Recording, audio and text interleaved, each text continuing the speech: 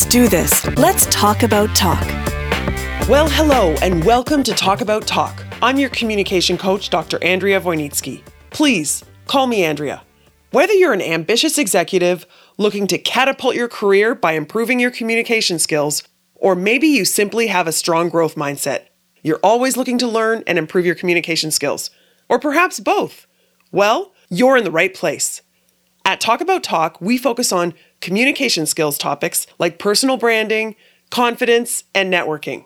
If you check out the talkabouttalk.com website, you'll find online corporate training, one-on-one coaching with me, online courses, the free weekly communication skills newsletter, and, of course, the archive of this bi-weekly podcast.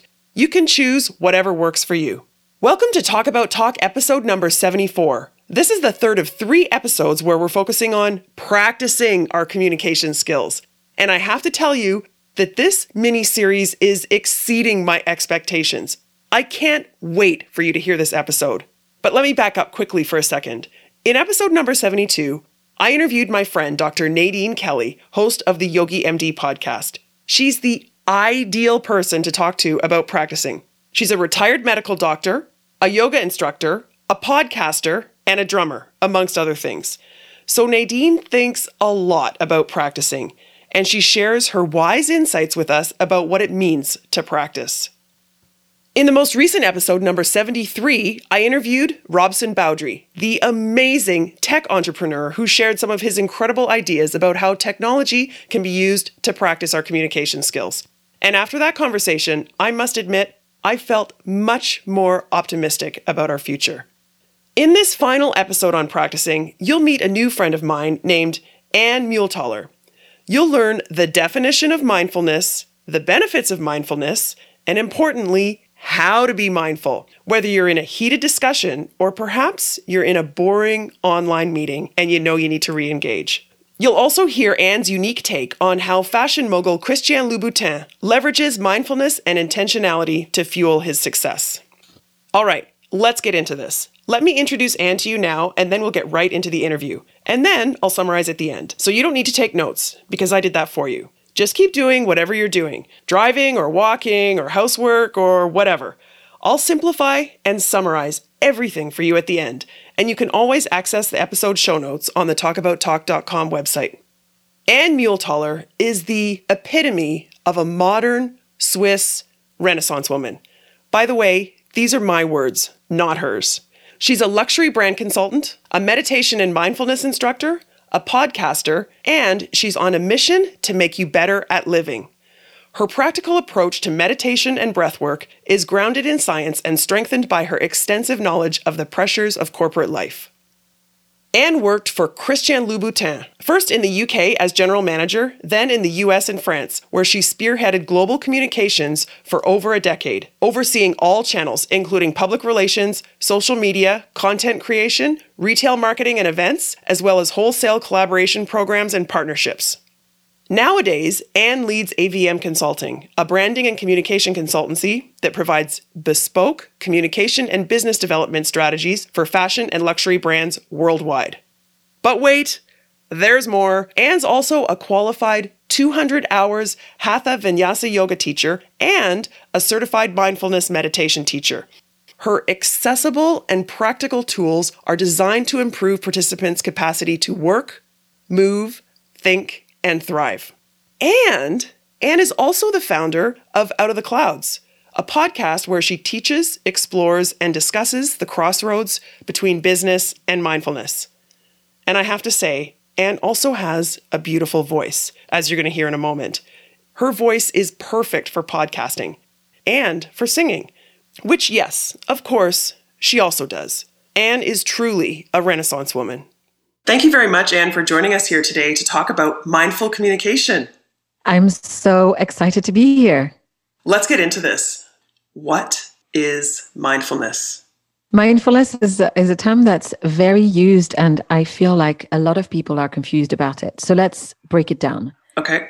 Mindfulness essentially means maintaining a form of awareness, moment by moment, of our thoughts, our feelings, our physical sensations, and the surrounding environment.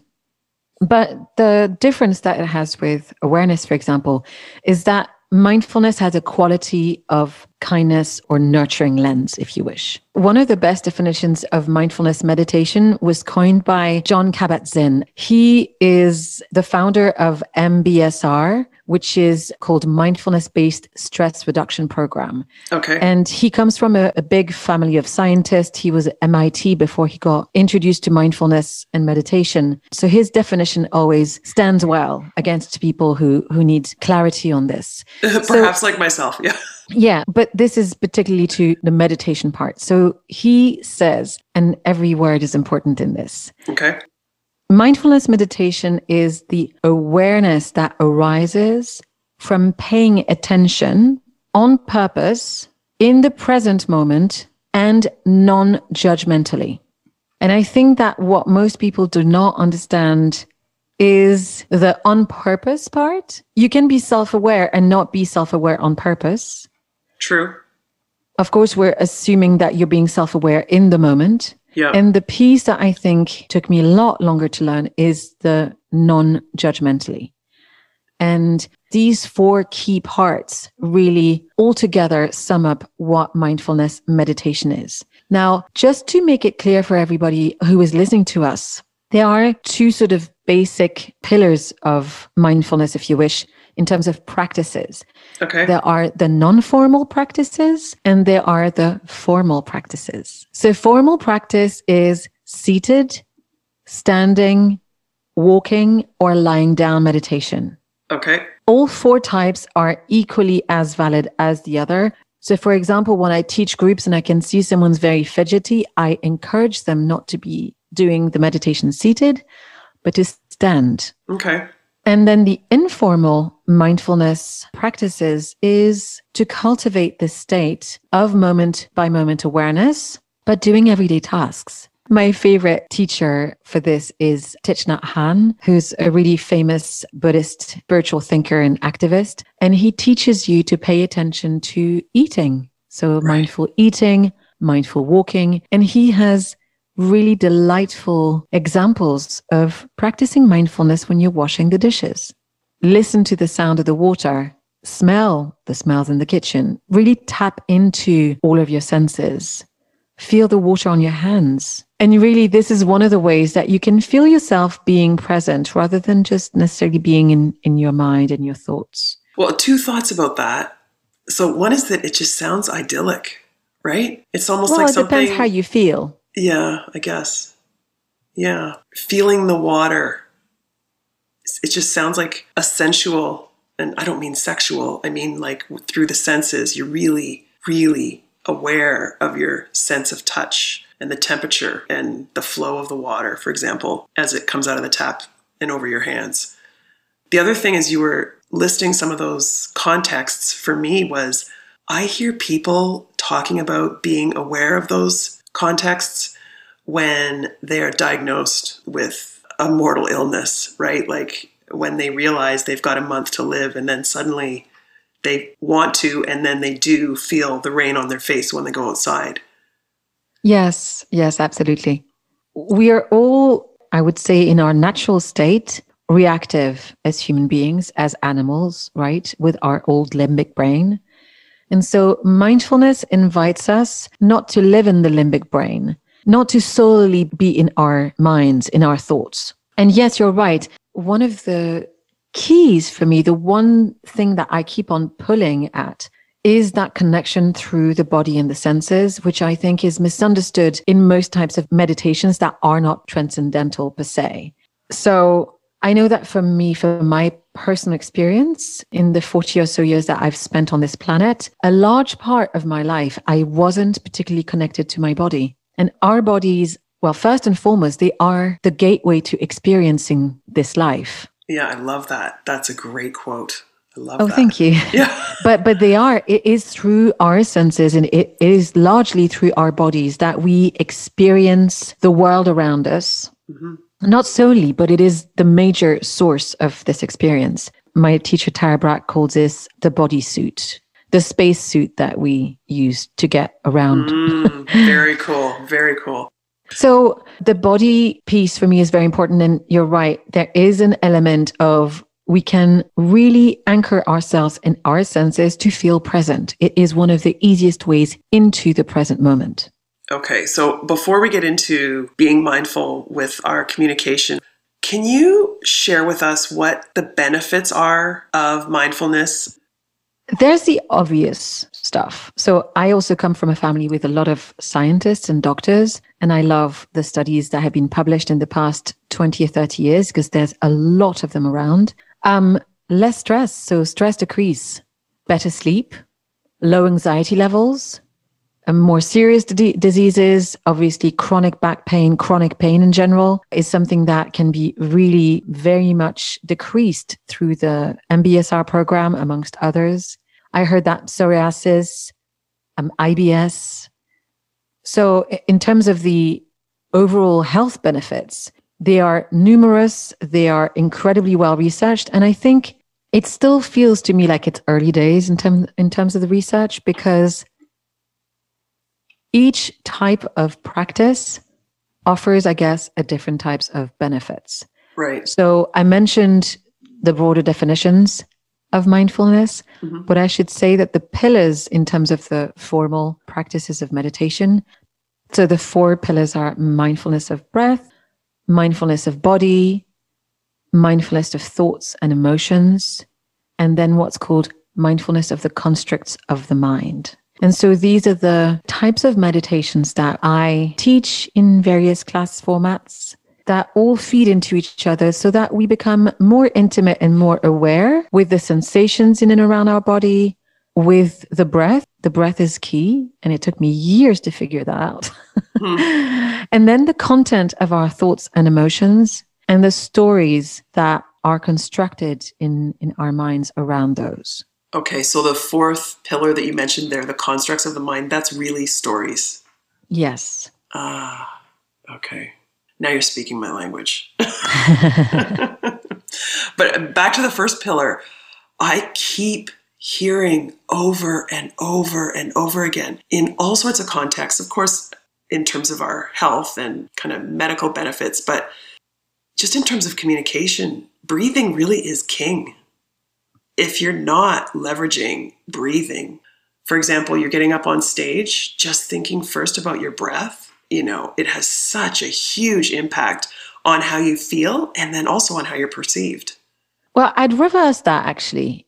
It's almost like if you check what your breath is like, it will tell you about your state. So I would like to encourage everyone, and I'm reminding myself of that too, that the breath is the language of the nervous system. Oh, wow. If you can't inhale, if you have trouble exhaling, if you feel that your breath pattern is not normal, it's a sign of disruption. And one of the great reasons to adopt mindfulness practices is essentially, I'm going to tell you a story from my teacher, Annie Carpenter, who's an amazing yoga teacher. She's an avid bird watcher, like she's obsessed with birds. Okay. And there's a very similar practice in bird watching and in watching our breath. She was saying that she was taught by this very, let's say, seasoned birdman. I don't know what you call them. Sounds good. Who said, what you want to do is you want to find a spot and you want to come at the same time every day. It doesn't matter whether you watch 5 minutes or 20 minutes or an hour. The idea is you want to establish an understanding of the baseline. What is the normal state? And in coming back over and over again, you'll then pick up if something has happened. If a bird of prey has arrived or any other disruption in the natural environment. And I think that one of the reasons why it is so helpful and so fascinating, even if you only manage 4 or 5 minutes a day, is when you get a sense of the baseline, you're going to get a better sense of when you're not feeling okay. And then the next step is the inquiry about what's not okay about the situation. Right. And that's the beauty and the real juicy part about mindfulness is I love this quote, we don't meditate to become good at breathing or good at meditating. We meditate to get better at life. Oh, that's beautiful. I love that. Isn't it good? Yeah. I mean, well, the first time I heard it, I was like, oh. Yeah. Of course we knew that, but that is just eloquent. It's perfect.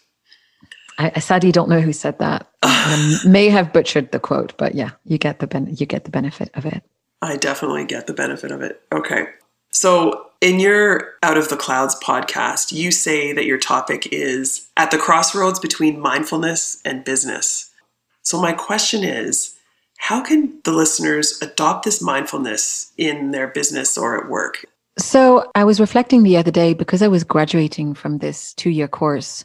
Our teacher invited us at the end to say, if you had only one last opportunity to teach, if you were to teach only one more time, what would you talk about? Wow. I know. I was not ready for that. And I think that's what I would say. It's the same about business or about life. First, I would cultivate loving kindness or self-kindness, which is one of the compassion practices that you get taught alongside mindfulness of the body.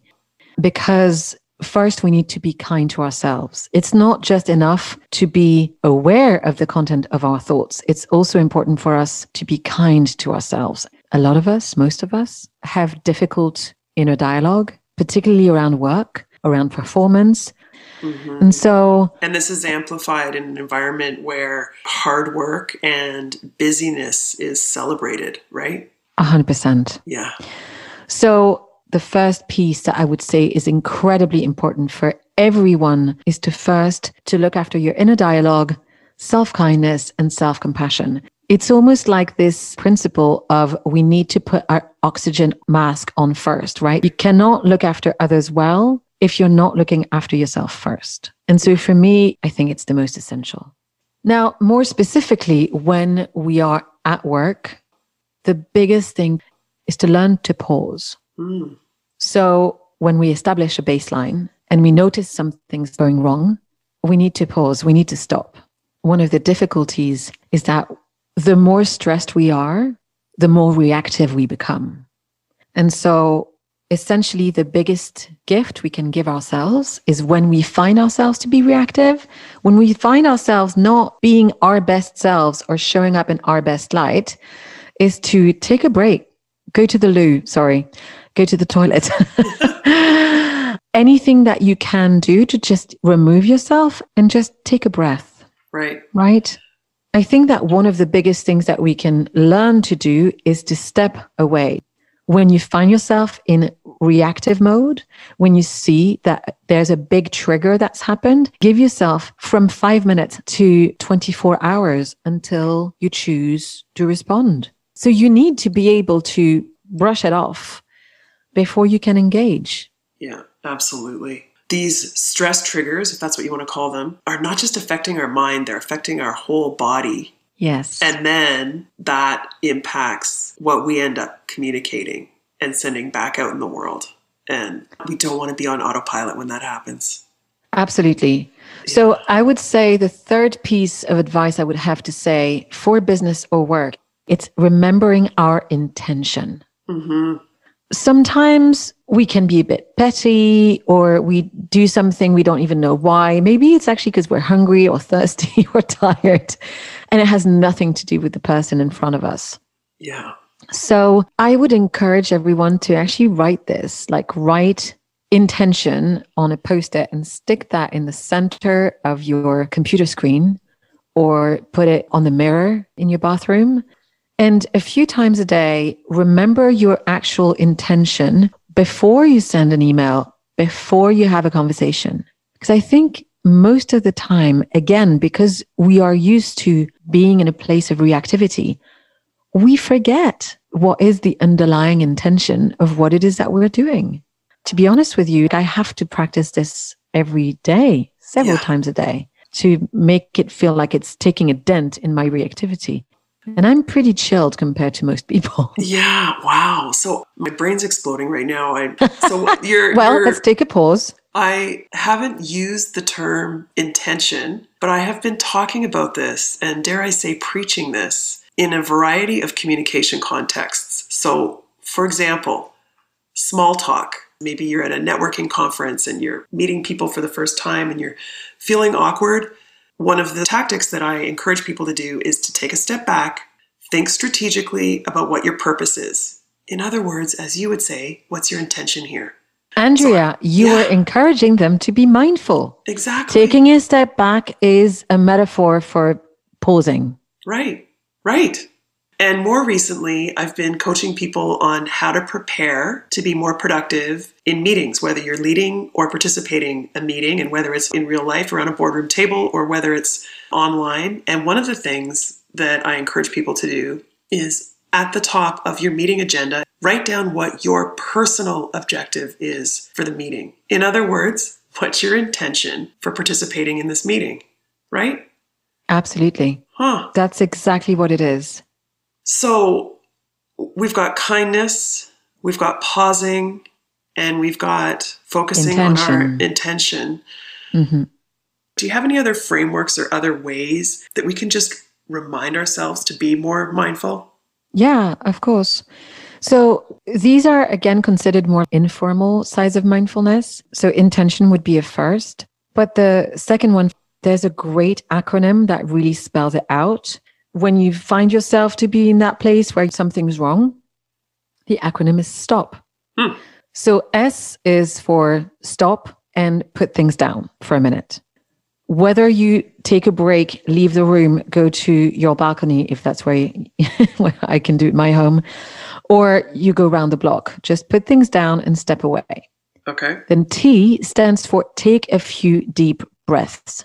As I was saying before, the breath is the language of the nervous system. So taking what is often called square breath, 4 counts in, 4 counts out, is a great way to calm yourself if you can take a few deep cycles of breath.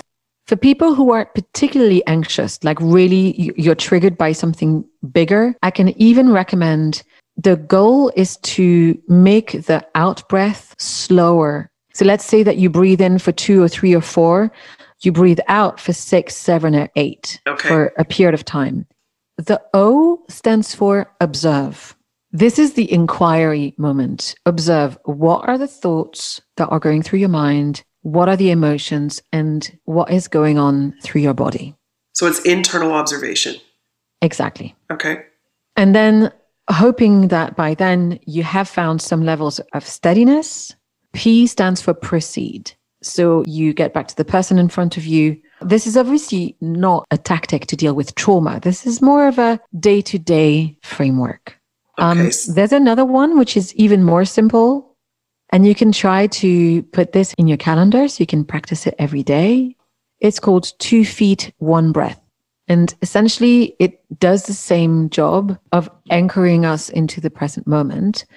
So if you want to close your eyes and try it with me. Sure.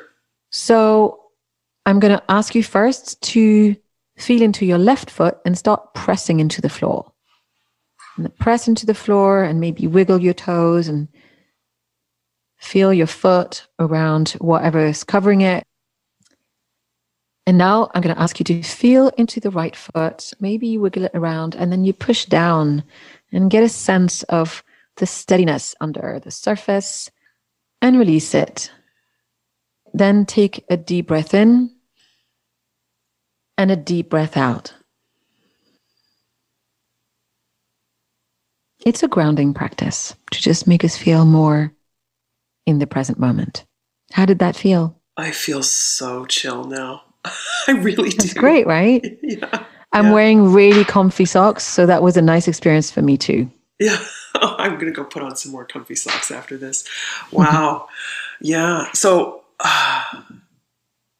wow. So let's talk about mindfulness in other communication contexts. So for example, if you're in a meeting, something that may be relevant to a lot of listeners, say you're in a really boring Zoom meeting and you know that you got to pay attention. Do you have any ideas or recommendations for how people can successfully become more mindful, or I guess reap the benefits of becoming more mindful in this boring online meeting context? Sure. Essentially, I would recommend to try and give your whole attention to the person who's speaking.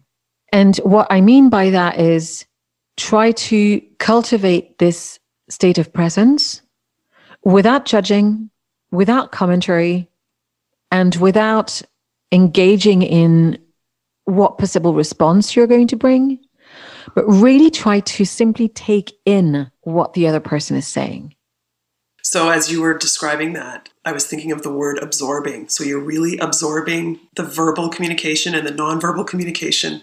And really that's listening, right? Which is absolutely harder than we give it credit for. I mean, listening is, I call it a superpower. It is probably the superpower of communication. Yeah. Before we move on to something else, I just want to go back to this word non-judgmental. You said for you, it's one of the hardest things. And as you're describing it now, for me, I'm realizing that's got to be one of the most challenging parts of being mindful. Do you have any advice on how we can be less judgmental? Yeah.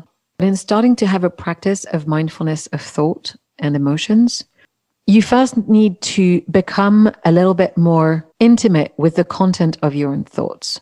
Well, a lot of us don't want to do it because it's a bit scary in there sometimes. Yeah. And I think it's important to be aware because you'll end up being able to group thoughts together. You'll be like, oh, yeah, that's planning mind. Or, oh, that's judgment mind. And you'll see that there are some areas and our thoughts come back, right? I think it's important to be aware of your internal critic, your inner critic, in order to be able to not necessarily silence it. But I think the best advice I've heard, the important thing about the inner critic is to recognize that generally it's there to point out something. So maybe it's afraid that you're going to fail, or it's the voice of different things that could be in your life or in your past. And I think that one of the ways to stop being judgmental is to say to yourself, thank you, I hear you. I don't feel this is necessarily helpful right now, but thank you for pointing this out to me. So one way to think about it is that you don't want to judge the judger. Exactly. More to the point, you don't want to resist, because we've all heard it. What resists persists. And so the more you yell at it, the less likely it is to go away. It could also just be a thought. I don't know if you've ever heard this, but not all of our thoughts are worthwhile. And some of them are fake news. Yeah. Some of them are just thoughts. So you want to be aware of the content and decide for yourself whether it's just a passing thought or whether it's got energy to it.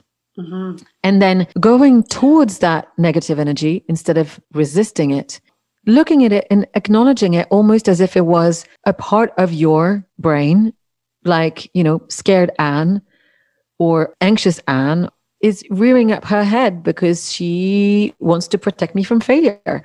So in order to do that, she's going to try and keep me from doing certain things because they're scary or they're exposing or they're vulnerable.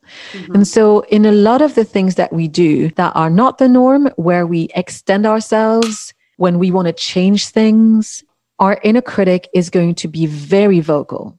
Because essentially back a few millennia or before that, change meant potential death. So I think it's an ancient mechanism to keep us safe, and keeping us safe often keeps us small. So that's one of the reasons why examining the content of our thoughts and becoming friendly with our inner critic is such an important and worthwhile experiment.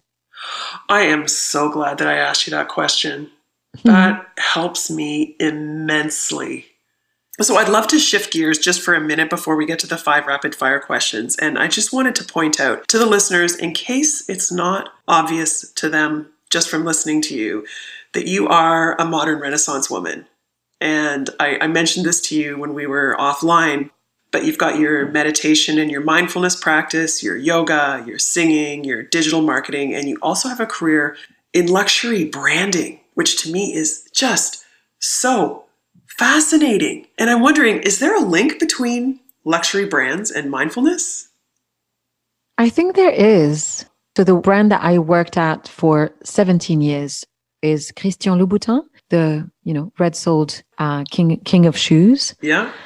I think that Christian was always for me an example of intentionality, at least towards what he wanted for his company, his teams, his interactions with people, his interactions with his fans, the consistency with which he talked about everything that touched his work. There was always an incredibly clear intention around everything. He always wanted women's legs to look amazing. So if you ever come to him and complain that you're not comfortable in his shoes, I think he'll sleep well at night saying, yes, but I made your legs look great. Wow. So there was a great sense of integrity about his purpose. I would say there's a more recognizable sense of purpose and integrity with a number of the luxury brands that I worked closely with. I discovered not the luxury brands that you necessarily know or see in a big mall, but I worked with a lot of beautiful, amazing small businesses that really work at the top of luxury, but that are not necessarily very well known. And these also have a very strong sense of what they stand for. And I think that I see this as a form of mindfulness. If you can remember to treat your clients and your vendors and your staff the same way. I didn't think that this is where this question was going to go, but I have to say I'm thrilled because lately I've been obsessing on the topic of personal branding. When you were describing Louboutin and his vision for his firm, as you said, not the brand, but his firm, and the consistency and clarity through which he communicated the integrity of his intentions, right, with all of his stakeholders so that it was recognizable. This is branding, right? This is personal branding. And then these tokens, i.e. the shoes that he's creating and manufacturing, become part of other people's personal brand. And they signal the integrity and the quality Absolutely. that he was obsessing on. Wow, that is so cool. What an incredible experience it sounds like you had working for him. But I have to say, I bet you not everybody who was in your shoes would have been self-aware enough to understand and to perceive that his personal brand was permeating your values. I mean, that's a pretty heavy layer of self-awareness, I think. Well, that's a very, very good point you're making.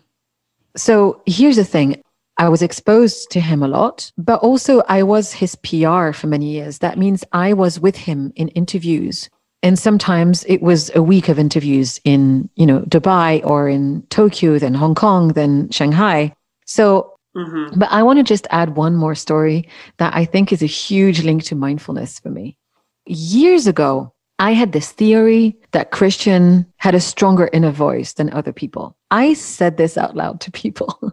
And as it turns out, I realized it's not that he had a stronger inner voice. He just listened to it more. And I think this is something that we can all benefit from. Being mindful of your own body's reactions when you're not sure about a choice that you want to make. Reading the signals. When our minds are clouded, oftentimes our bodies can give us a clue as to whether to make left or right or say yes or no. Mm-hmm. Yeah, they say the body doesn't lie. Yes, absolutely true. Okay, let's move on to the 5 rapid fire questions. Are you ready? Yes. First question, what are your pet peeves? I don't like mess. I like a really clean, harmonious, balanced environment. And it's really funny because when I was younger, I figured that if I would ever get a tattoo, it would be the word harmony. At the time, it's because I was a singer and I love harmonies, vocal harmonies. Turns out I actually just like harmony as a whole, and I hate a messy environment. Oh, that may answer the second question, which is, what type of learner are you? Visual, auditory, kinesthetic, or some other kind of learner? I think I'm a mix, because I want to say that I'm a really big auditory learner. I feel like I retain information so well through sound, but I need my environment to be clean as much as, clean as possible, to be neat or It's not a freak or an obsessive thing at all. It's more that it's like a disturbance at the back of my nervous system. And I won't retain as much if I don't feel like the environment is relatively balanced. Does that make sense? That makes a lot of sense. And I think I'm with you on that. Question number 3, introvert or extrovert? Haha, enthusiastic introvert. Confuses a lot of people. Okay, question number 4, communication preference for personal conversations. I text, which when you're in Europe means WhatsApp mostly. WhatsApp and Instagram messaging. One of the things I discovered I really like about texting, particularly around trickier relationships or people that you don't know what to say to, or they offer this opportunity to pause naturally. Oh, that's true. It's a mechanism that really works for me. Okay, last question. Is there a podcast, a blog, or an email newsletter that you find yourself recommending the most lately? Lately, I've been talking quite a lot about Deep Work, the podcast by Cal Newport, who also had a book called Deep Work. Another one I really, really like is the Being Well podcast by Rick and Forrest Hansen. So Rick Hansen is actually a PhD in neurophysiology, if I'm correct. And he was one of the guest teachers in my course. And he came to talk to us about neuroplasticity. And I'm a geek. I loved it. Well, and the last one is it's always good, but she's also just like the best interviewer ever. It's Debbie Millman. Design Matters by Debbie Millman. Okay. I think she's amazing. Okay, well, I will put links to all of those in the show notes. Thank you so much for your time and all of your insights. And I can tell you, I'm really inspired to be more mindful and to approach so many aspects of my life, including communication, but beyond that with intention. Thank you so much, Anne. Thank you. It was such a pleasure to talk to you, as always. Wow, what a great conversation. Thanks so much to Anne Muhltaller. I loved how at the end, after sharing such keen insight about mindfulness, Anne also shared her experiences from when she worked at Christian Louboutin. She highlighted how Christian has uncommon intentionality and a stronger inner voice than most people, and that his success may be attributed to not only that, but also the fact that he listens to his strong inner voice. Incredible. I have to say that with those last comments, Anne truly revealed her status as a modern Renaissance woman right there. Now, as promised, I'm going to briefly summarize this episode. We covered a lot, didn't we? But I think I can categorize most of the learnings as the definition of mindfulness, the benefits of mindfulness, and then how we can be mindful. Okay, first, the definition of mindfulness. Anne started by saying that mindfulness means maintaining a form of awareness, moment by moment, of our thoughts, our feelings, our physical sensations, and the surrounding environment. And the difference between mindfulness and, say, awareness is that mindfulness has a quality of kindness, or as Anne says, a nurturing lens. Mindfulness meditation is the awareness that arrives from paying attention on purpose, in the present moment, and non-judgmentally. And all of these elements are required here. Paying attention on purpose, in the present, and non-judgmentally. So mindfulness practices can be non-formal, like when we're in a boring meeting and we suddenly need to make an effort to re-engage. But mindfulness practices can also be formal, which can be seated, standing, walking, or lying down. The 4 main pillars of mindfulness are mindfulness of breath, mindfulness of body, mindfulness of thoughts and emotions, and mindfulness of the constructs of the mind. Do you got that? Breath, body, thoughts and emotions, and constructs of the mind. When it comes to that first element, mindfulness of breath, you can think of breath as the language of the nervous system. I love that. And for mindfulness of body, I also loved what Anne said. She said, our body is first and foremost our gateway to experiencing this life. And if it helps, we can think of our body as a suit, a bodysuit, like a spacesuit that we use to get around. Okay, moving on to the benefits of mindfulness. The most important point to keep in mind here is that we don't meditate to become good at breathing or good at meditating. We meditate to get better at life. Got that? So what are the benefits of mindfulness then? Well, let's start with stress management. That's a big one. There's also improved sleep, lower anxiety levels, and decreased onset of disease. Beyond the mental and biological benefits of mindfulness, there's also improved communication. Oh yeah, that's why we're here, right? Well, so for example, mindfulness can help us become less reactive. Mindfulness teaches us to pause. And when we pause, we are better communicators. That reminds me of Anne's point about the benefit of using texting for communication. We can pause when we text, right? That's true. I hadn't thought of that. Okay, moving on to the last category, how to be mindful. Anne was very prescriptive here about the significance of our inner dialogue, paying attention to our self-talk. So show up with kindness and compassion. Be aware of your inner critic. You don't need to silence it necessarily, but recognize it. What's it pointing out to you? It might be completely unnecessary, or it might even be categorically false, like fake news. But it also might be your subconscious trying to identify something. So try not to be judgmental. Just say to yourself, thank you, I hear you, and I'm moving on. So we can be mindful by being kind to ourselves, by acknowledging our inner critic and moving on. But there's also pausing, as I just mentioned, being less reactive. And then there's also focusing on intention. And I've spoken about this in many other episodes in terms of asking ourselves, what is my purpose here? What is my goal? These are important questions to be asking ourselves if we want to communicate with purpose. All right, Anne shared 3 frameworks for how we can be more mindful in various contexts, and I just want to briefly summarize those for you now.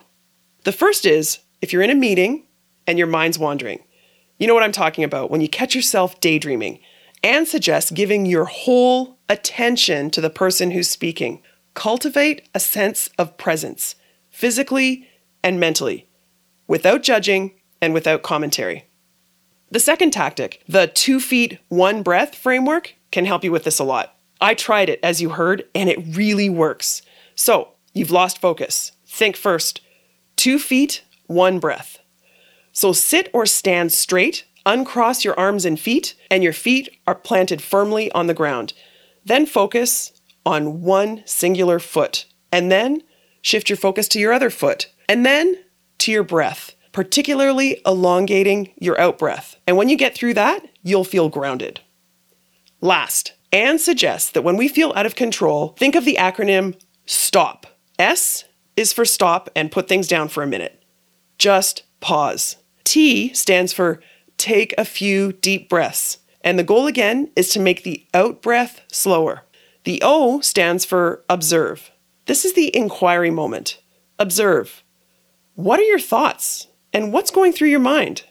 And then P stands for proceed. So you've stopped, you've taken some deep breaths, and you've observed. You're ready to proceed so you can get back to the person in front of you. Now, I'm going to leave you with this one last thought from Anne. She said, quote, in a lot of things that we do that are not the norm, where we extend ourselves when we want to change things, our inner critic is going to be very vocal. Because essentially, back a few millennia, change meant potential death. So our inner critic kept us safe, and keeping us safe often keeps us small. So that's one of the reasons why examining the content of our thoughts and becoming friendly with our inner critic is such an important and worthwhile experiment. Here's the thing.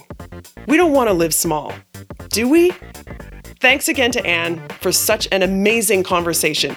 You can learn more from Anne if you check out her Out of the Clouds podcast. All right, that's it. I hope you enjoyed these 3 back-to-back episodes focused on practicing our communication skills. You can find links to these episodes, as well as the show notes with the summaries and transcripts, all on the talkabouttalk.com website. While you're there, I really hope you'll sign up for the Talk About Talk newsletter if you're not already. This is your chance to get free communication skills coaching from me every week in a simple-to-digest email. I promise. No spam and no more than 1 per week. Just go to talkabouttalk.com to sign up, or email me directly and I'll add you to the list. You can email me anytime at andrea@talkabouttalk.com. Thanks for listening and talk soon.